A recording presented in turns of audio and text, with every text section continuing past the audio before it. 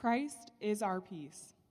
He came proclaiming peace to those who are far off and those who are near. Christ is our peace.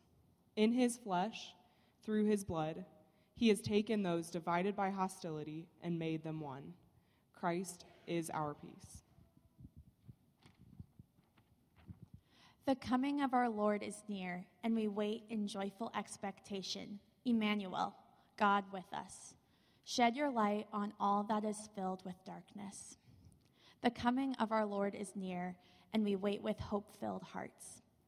The coming of our Lord is near, and we wait for God's redeeming presence. Draw close, Savior of all creation. The coming of our Lord is near, and we wait for the fulfillment of God's promises. Draw close. Renew our world, restore your peace, display your righteousness. The coming of our Lord is near, and we wait attentive to the signs of his coming. We pray, God Emmanuel, be with us this Advent season. Amen.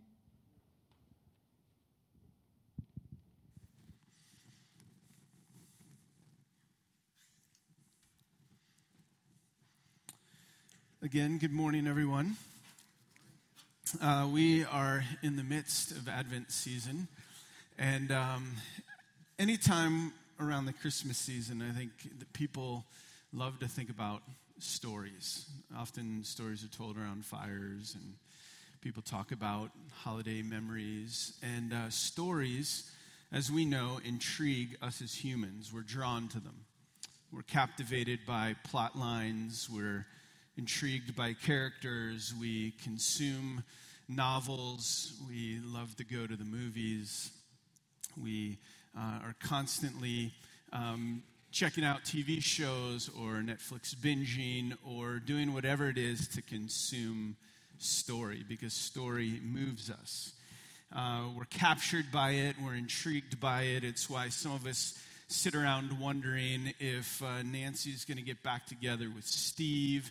And some of us are even like, if you don't know who Nancy and Steve are, I'm a little bit disappointed with you. And so there's all these feelings about shows and stories and movies. And probably no story has captured us more than the story of Christmas. It's one that many of us could say verbatim.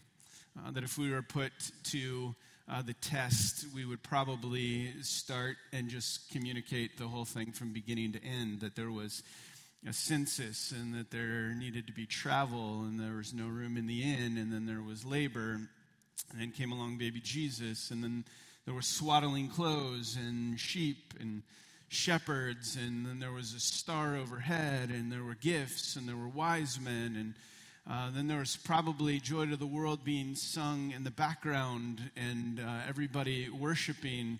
And you have this story that we've told so many times that becomes so familiar, but often I think what happens is in the midst of stories that are so familiar, we forget that there are parts to the story that are still deeply intriguing.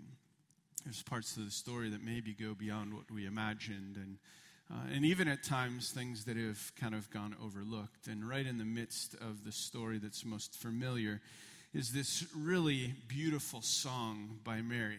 And many of us have traditionally known it as Mary's Song, and it's one that has not been talked about in the church nearly as much as other parts of the Christmas story.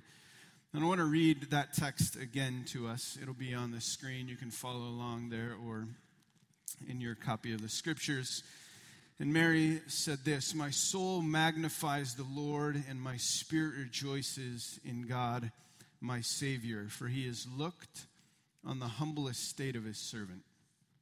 For behold, from now on all generations will call me blessed, for he who is mighty has done great things for me, and holy is his name.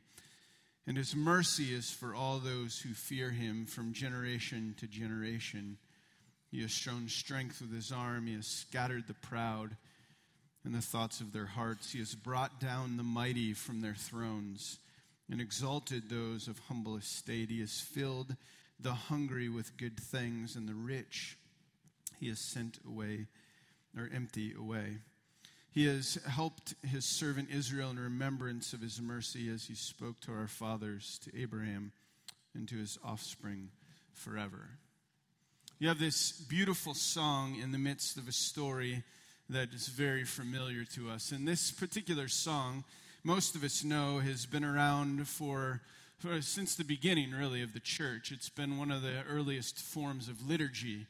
It was the first Christmas carol that was ever sung. It is also, I think many know, the longest set of words spoken by a woman in the entire New Testament. It is a passage that carries with it great wisdom. You have this young girl communicating profound truth, and really in quite a subversive, stick-it-to-the-man kind of way. In fact, it is a passage of Scripture that at one point 3 governments over time declared it improper to ever communicate or to post this particular portion of Scripture because they considered it revolting and subversive to government. So you have this passage filled with so much depth and so much meaning that often gets overlooked. And in the midst of it, there's a little phrase, I think, that is often overlooked as well, and it's a phrase that I want us to consider this morning. The text says this: "For he has looked on the humble estate of his servant." For he has looked, speaking of God, on the humble estate of his servant, speaking of Mary. Other versions say that God has looked with favor on my humble estate, or God has been mindful of my humble estate. And normally when I hear people talk about this little section, if they do, they kind of just glance over it really quickly, or they focus primarily on the idea of Mary's humble estate, meaning that she was very mindful of the idea that she's to be humble, mindful of the idea that she's in great need, that all of us stand before God in need, longing to be filled, and that the only one that can adequately fill all of our needs and longings is Christ. But this morning, I don't want to focus on Mary as much. I would like to focus on God, because the other key part of that phrase is God's attention, God's recognition, right? The phrase, again, is "for he looked on Mary and her humble estate." The text says that he considered. Other versions say that he looked or he was mindful. Maybe another way of saying it is that God knew Mary's story. He was fully aware and attentive. That he looked down upon and cared about the very things that she was experiencing and going through. And I want us to just imagine for a moment Mary's story. Again, we're so familiar with it that we think about a young girl. We think about her being in a town different than the one she was in, that she traveled to. She's not familiar with it. She's a first-time mom. She's experiencing all that goes along with travel and being tired and worn out.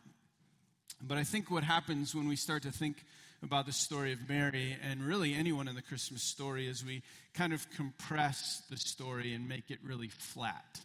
What I mean is we just think about the basic things we normally think about, and we turn it into like a black and white picture. So there's just some definition to it, but not the kind of definition that would be true of like a high definition, surround sound, color, flat screen TV kind of world that we live in. That's got pop to it, right? We just kind of make it flat. So let me give you an example. Besides the fact that she was a first-time mom and was traveling and was in a location that she wasn't really as familiar with, you have to imagine the birth scene for a moment. Mary would have been around a swarm of ladies being active. There would have been a midwife kind of coaching her. There would have been all of these moms kind of hovering around trying to meet her needs, while Joseph is off with the fellas, biting his nails, nervous, wondering when the announcement would come, and anticipating that it would be soon because he knows she's in the midst of labor. You imagine also the social baggage that's in the midst of the situation. That culturally speaking, This was not a pregnancy that was wanted. They would have known it would have been an out-of-wedlock pregnancy. There would have been a social stigma with that. The product of that pregnancy would have been known in the culture as a bastard and would have been called that, would have been treated that way. You have all this social stigma around this birth, but in addition to that, you have these divine elements. You have these moments where the angels come and declare that this birth will be unique and different than all others. You have this weird experience that after delivering, along comes a group of shepherds, people that were low in society, that were kind of outcasts. And they would have made their way to the home, and they would have inspected the birth and been there and marveled at Jesus.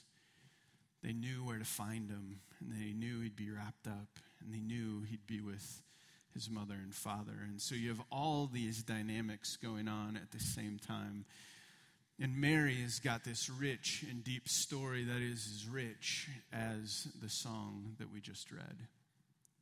But into that story, you also have Joseph's. And you have the shepherds. Like I described them, the riffraff of society. But maybe they were specifically chosen because they were migrants. They would move around. And maybe that meant that the gospel story would begin to move with them. Or maybe they were chosen because they were shepherds.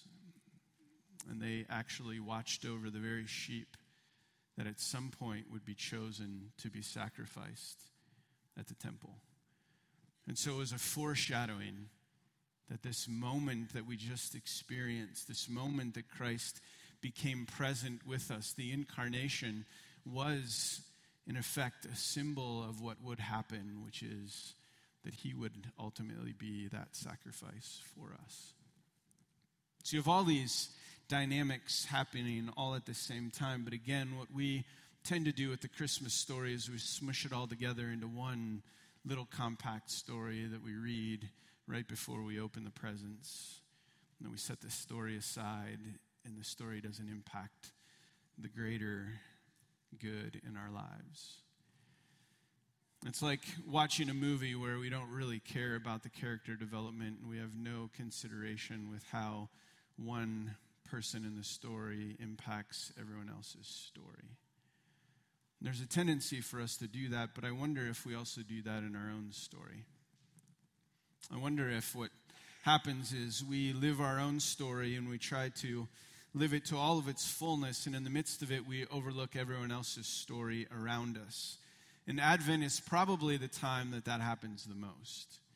If you think about it, in the hustle and bustle of getting presents ready, making sure we have all our decorations in place, and just the busyness of the season, going to Christmas parties and office parties and small group parties and friend parties and parties for the parties that people couldn't get to parties, right? And it's like layer after layer after layer of stuff to do that in the midst of it, I think we miss out on the stories all around us. That we live our story and fail to notice. And what the Advent season is really about is the fact that God considered, the text said. That God looked upon, that God was aware of Mary's story. That he took notice. And I think the Christmas invitation is for us to take notice too. To take notice of the stories all around us. To take notice of the people who are close by. You see, God modeled it with Mary, but then Jesus also modeled it with this particular woman in the scriptures. It'll be on the screen, but the story goes that Jesus was walking, and he's going toward a particular the centurion's house to perform a miracle and to bring healing. And as he's going, he's in the midst of this crowd of people that are swarming him. And the story goes that a lady came up from behind and touched his garments, touched his clothes. And instantly he noticed that someone touched him, and he said, somebody touched me, and I knew that power went out from me. And all the disciples, being classic disciples, were like, Jesus, I mean, everybody's touching you. Come on. I mean, like, we're in this crowd of people that everyone's bumping into. And he's like, no, there's something different going on. And this woman steps forward and says, it was me. You have this really cool, powerful line that says that she kneeled down in front of Jesus and told him the truth about herself. And another version says this, that he told him her whole story. That she unpacked the whole story. That this is my life. This is how long I've been bleeding, which means I have no opportunity to go to the temple, no chance to worship. I hear you're the one that makes a difference, and now my life has changed. And she tells him her whole story, and he listens to the whole story. And I wonder how many times people are wanting to tell their whole story, and we fail to notice that anyone even touched us, that anyone was close by. Recently, Kevin reminded me of a story I read a long time ago. There was a man who was riding a train. He was on his way back from work, but he was still trying to get stuff done. And as he sat kind of across there's a section where people would pass in front. There was another set of chairs on the other side of the train, and he's beginning to work. And there's a man right there with two young kids. And the two young kids are just going nuts. I mean, they're bouncing kind of off the walls. They're running into him and the work that he's doing. They're bumping into other passengers on the train. And inside, he is growing with agitation, frustration, like, can you just get a handle on your kids? Can you tell them to sit down? Can you tell them to stop annoying everyone on the train? And all of this is kind of welling up inside of him. And he is about to say something to the father, and then just kind of gets this feeling that maybe I shouldn't. Maybe I should just ignore it, or maybe I should engage with the man for a moment before I tell him to get a handle on his kids. And so he just kind of introduces himself and says something to the man, and the man is kind of looks completely out of it. Looks like he's just not doing very well. And he begins to share with this individual that, I'm sorry. We just came from my wife's funeral, and the kids just don't know how to handle it, and I don't know what to tell them. Well, that changes everything, right? Suddenly he went from being annoyed to considering, what would that be like? And what can I do in this moment to care, to love, to support? Suddenly another layer of the story was unpacked, and it changed his entire perspective. Everyone has a story that's so many layers deep. There are people right now we know in California whose stories are being radically changed by fire. We know people's stories right now that are radically changed by the prognosis they just got, either positively or negatively. There are people in your world that their stories are constantly churning, just as your story is as well. The other day I was behind the building, kind of going in and out, dropping stuff off, as I interacted with three men who are helping each other shoot up. They have stories. But do we take enough time to hear them? Do we take enough time to consider them? The other day, I went to Walmart with this kind of in the back of my mind, thinking about people's stories. And I'm with Shannon, and we're going through the line, and we had like 3 or 4 items, and I was kind of like, I don't know if you ever get to this place where you're like on a mission, you're just kind of like, just check these things out for me, and then I'm going to leave, right? That's all I'm here for. In fact, I should have just gone to the self-checkout line. Then I wouldn't have to, wait on this process. And so I step forward, we're starting to scan stuff, and the guy behind the counter, his name is Morgan, and I say, "Hi, Morgan, it's nice to meet you." And then he just starts chatting about life. And Morgan is a sweet guy, and he's got this Christmas hat on with some like horns on it, and so, making conversation, I comment about his hat and how cool it is, and man, where do you get one like that? And even though I had no intention of buying said hat, I still commented and was interacting with him. And again, initially was annoyed that the process was taking longer than it should, and then Morgan starts to kind of unpack his story a little bit, and then he tells me that earlier in the day, there was this girl that came by, and she had several times made her way through his particular checkout line, and every time he tried to greet her, and she didn't seem to have any interest in him, but he was still intrigued, and so he kept like trying to get to know her name and a little bit more, and then he told me that she came right before his break today. And so he ran her through the checkout line, and then he took his break, and she happened to go to Subway. And he walked over to Subway, and she was just ordering her sandwich. You can see this story keeps going, right? And then he bought her sandwich for her, and she looked at him and was like, "Wow, that was so kind." And then she said, would you want to go to coffee with me? And then he told me, he's standing there telling me this, and he goes, and outside, I was like, "Yeah, that'd be cool." But inside, he said, I was a 5-year-old little boy jumping up, and he starts waving his hands like that in the middle of Walmart, and I'm like, "Dude, Morgan, that is awesome."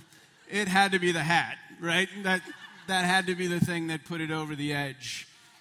But the point is this: in the midst of whatever we're in, there are people who have stories that are so many layers deep. And if we are willing with the Christmas story to kind of cram it all down and to treat it as just the story we've heard 100 times, we'll have the tendency to do the same with everyone around us. Because the center of our story is us. And too often we forget there's multiple other people in it. And each of those people in the story matters. And that what God is communicating to us in many ways is He's inviting us to know their story. He's inviting us to consider.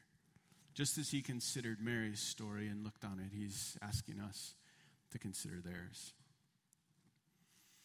In the words of a great theologian by the name of Fred McFeely Rogers, he says this: "Never underestimate the impact that your mere existence can have on another human being.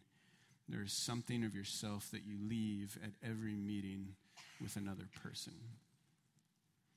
That's Mr. Rogers, by the way. And the God who noticed us is the God who came and inserted His story into our story.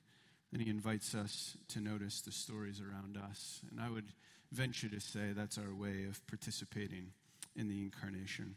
I want to read Galatians 4, verses 4 and 5 as we close. It says this: "But when the fullness of time had come, God sent forth His Son, born of a woman, to redeem those who were under the law, so that we might receive adoption as sons and daughters." That adoption is the adoption that means our stories matter. My encouragement to you is to live into the incarnation by noticing the stories of people around you. Let's pray. God, may we not easily overlook the Christmas story because we've heard it so many times. And may we not just as easily overlook the stories of people around us that we've seen hundreds of times. Just a quick invitation to a question might reveal all kinds of layers to someone's story. And God, in the midst of all of that, I think you're asking us to invite them into this same good news that we've experienced in your coming. So give us eyes to see, give us ears to hear, give us questions to ask, and give us a nudging of your Spirit to know who it is that we're supposed to learn their story this week. And maybe our invitation to share their story might prompt us to be able to communicate the good news of your story. And we ask this in Jesus' name. Amen.